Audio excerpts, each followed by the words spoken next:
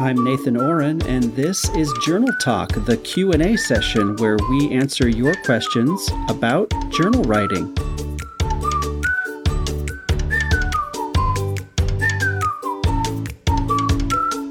Thank you so much for joining this episode of Journal Talk Q&A.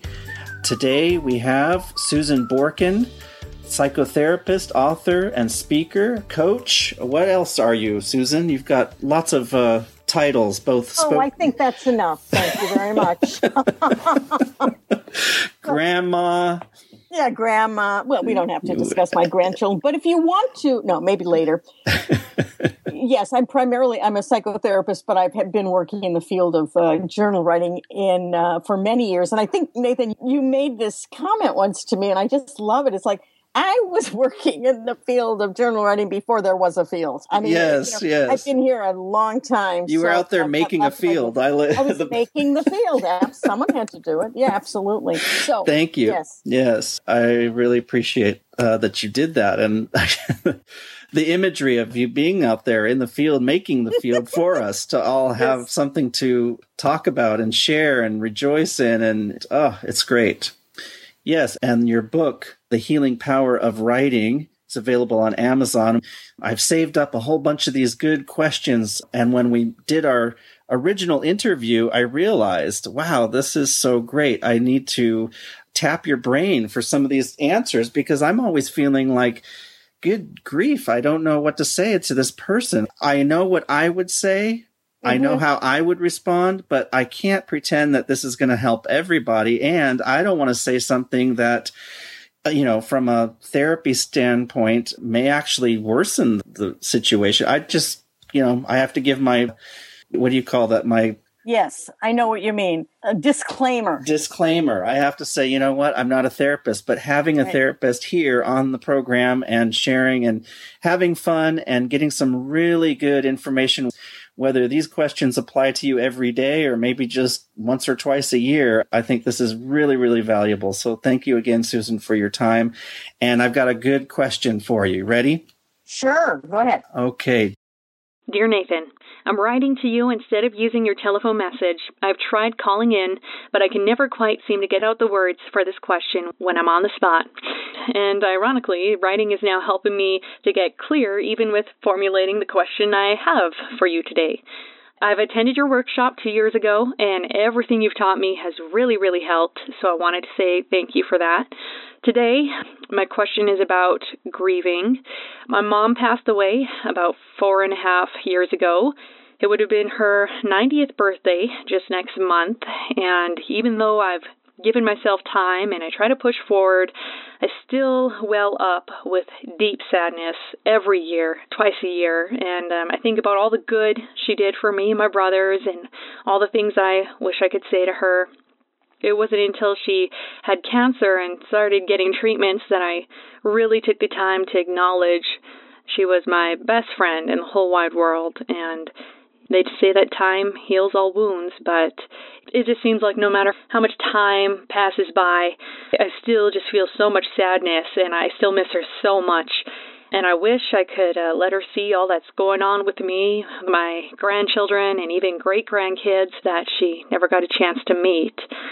I've tried writing her letters, and I can never get all my grief out. It just seems endless. So I'm wondering if this is something that journal writing can help with, or do I just need a prescription of some kind? Thanks, Nathan. Wow, it's such a powerful question. So I feel like crying myself listening to it. I can hear the depth of grief and the closeness that she has with her mom, she's probably just realizing what a great friend she had and maybe didn't take advantage of the years that she was alive. And she's just feeling sad and disappointed in that. Well, that is unfortunately very common. We, wished we had been nicer to, gotten to know better, all of those things that are essentially too late. But the good news is there are things we can still do to communicate, not directly with that person, but there are certainly some writing things to do. Let me just jump in with some ideas, if that's okay, Nathan. Sure, yes. Okay. Well, first of all, I want to say to this person who commented, the letter writer, I really am sorry for your loss. I totally get this one. My mother died many, many years ago. I think that especially for a woman, it can be incredibly difficult to deal with the death of your mom. I mean, it's like the most important relationship, whether it was good, bad, or indifferent, although it's seldom indifferent. It's a very, very hard relationship. And I want to just normalize this for you, for anyone who's listening, for the question asker, that days like birthdays, anniversary of death, Mother's Day, Christmas, anything that holds special meaning or memories, they're very, very difficult. They can be particularly difficult days. So that kind of response is common. I lost my mother literally decades ago, and every once in a while, I'll be standing in a store or something will happen, and I'll be like, it brings tears to my eyes, you know, and it's a very powerful feeling, and it washes over you unexpectedly sometimes. So I just really want to acknowledge that. I'm fortunate enough right now, Susan, that I have both of my parents with me, but I do get that glimpse of what it might be like. And sort of anticipatory grief. Yes. Yeah. I do feel that, especially after a really nice dinner with my dad. We're in the middle of a very juicy conversation, and I just look at him and what am I going to do when you're not here? You know, it just comes out of nowhere. Yeah, and it's an interesting thing. Not a lot of people would say that, but I think that there's great wisdom actually in considering it. So that increases the depth of the relationship you have with him, you know, when he's alive. There's several things that I would suggest. I think that letter writing is good, although you mentioned here in the question that doesn't always get you to where you need to go. So I've come up with another thing, and I literally remember the day I tried this with a client. Sometimes I just literally make things up because they just work. They sort of come from some intuitive place.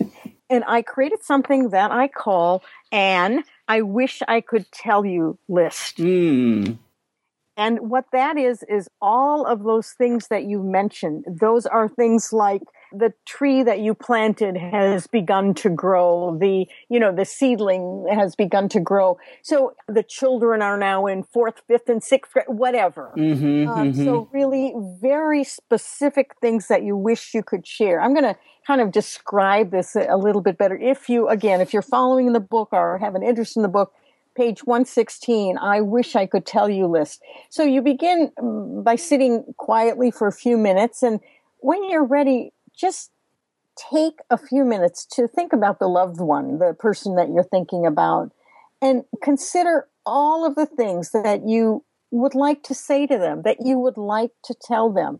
And these small things, I got an A on my essay at school. My baby lost her first tooth. My husband my wife anything that you would like to share, because this is the main part here. Remember, there is no subject that is too big and no detail too small to share with someone who would have cared. Yeah. That's the thing I personally miss most about my mother. My mother would listen for every single detail. And sometimes I think, talk about someone who naturally should have been a therapist, you know, but it's a very powerful exercise. You can just write exactly what you wish you could say. Now, will that person hear it? I like to believe at some level they can, but I have found it to be an extremely useful thing to do. That's great. And, you know, this person didn't put their name on it either. So the writer of this question also said, you know, I try to write the letters, but I can't get it all out. And I think it's like that same thing you were just saying, Susan, about that person wanting to care for each and every detail. Like feels like it could never be enough, but right. You know, maybe it's a series of these letters or a series of these lists. I know somebody who would sit every Sunday afternoon and write to a person that was not with them and just keep an ongoing log of things that have happened during that week. So, yeah, I like that. I wish I could tell you list. Because it gives you a chance to, you know, like you come home from a trip and you want to blurt out all this stuff, write it down. And pretend that the person will be able to read it. What do you think about having that person in your mind, making a journal entry where that person, the deceased relative, writes back? Wow. Are you reading my mind, Nathan? Maybe I'm reading your book. Maybe you're reading my book. I was going to say this is getting kind of unreasonable, but fun. Yes, that's exactly what I was going to say. Another thing that you can be or do is, well, actually did this again. This is how I figured it out. I wrote to my mother because I was at a point in my life, I think I was getting my master's degree, and she didn't know me, and I wanted to talk to her about it. And I started with how much I miss her and think of her. And then I sat there and I heard her voice. Now, some people say, oh, please, I don't know what she'd say. Well, yes, you do. You have some idea, again, getting quiet, listening. And what you do is you have her, or whoever you're talking to, respond in that dialogue that we frequently use in journaling. And a dialogue, remember, is like a screenplay. So one person talks, the other person responds. There are constant interruptions, just like a real conversation. People cut each other off and that kind of thing. So the idea is that my mother, I literally had no idea where this conversation was going to go. And eventually she said, it's wonderful what you've done, where you've gone, what you've accomplished. I'm so proud of you. And that's really what I wanted. I wanted to say to myself, I'm proud of myself. But I did it through with my mother. And I think it's really a wonderful way to dialogue with grief. Talk to the person. Let them talk back to you. It's very powerful. Yes, yeah. That's so great because I can hear it's not only just about that person being gone from your life, it's all the things that person was giving you or supplying, all the, like you said, the congratulations, the atta girl, but there's also the sympathy and the, whatever you needed. That parent in this case was providing a whole lot. So you're using sort of that persona to provide that to you, to yourself in a way. That's powerful. Yeah, it's a very useful way to go. And again, just to wrap this part up, I just want to remind you that, again, if you intuitively feel that you're not moving through your grief in a way that feels right, that you feel like you're really stuck, this is a good time to see someone professionally. It may be that medication's in order or not. I can't possibly sit here and talk about that because I don't know, and that would be practicing inappropriately. But sometimes people do need medication. However, what we're focusing on, Nathan, is these individual possibility, these things that we can do on our own. But depression, again, is a serious illness, and there's normal grief, and then there's grief that continues on and sometimes requires a little bit more of an intervention. Sure.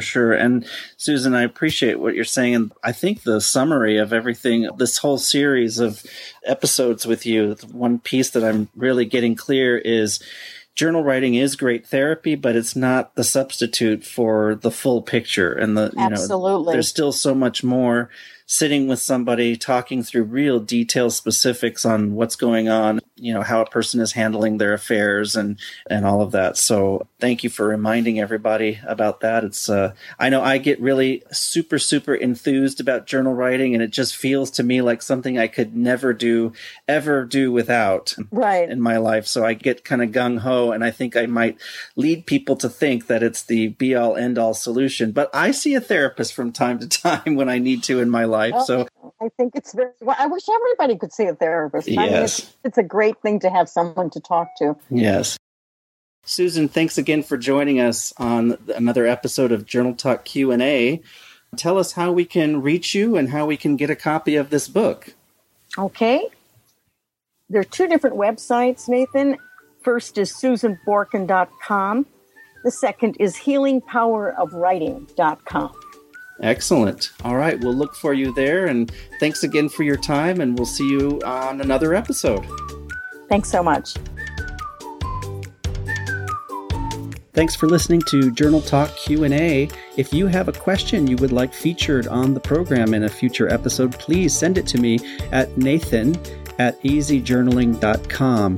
nathan@easyjournaling.com. I would love to feature it here and send you a little thank you gift for sharing your question. You can also send it to me in the form of a voice message. If you would like to share your voice on Journal Talk Q&A, you can dial this number. It's 1-805-751-6280. That's a United States number, and only normal toll charges apply. There's no extra charge for Journal Talk Q&A.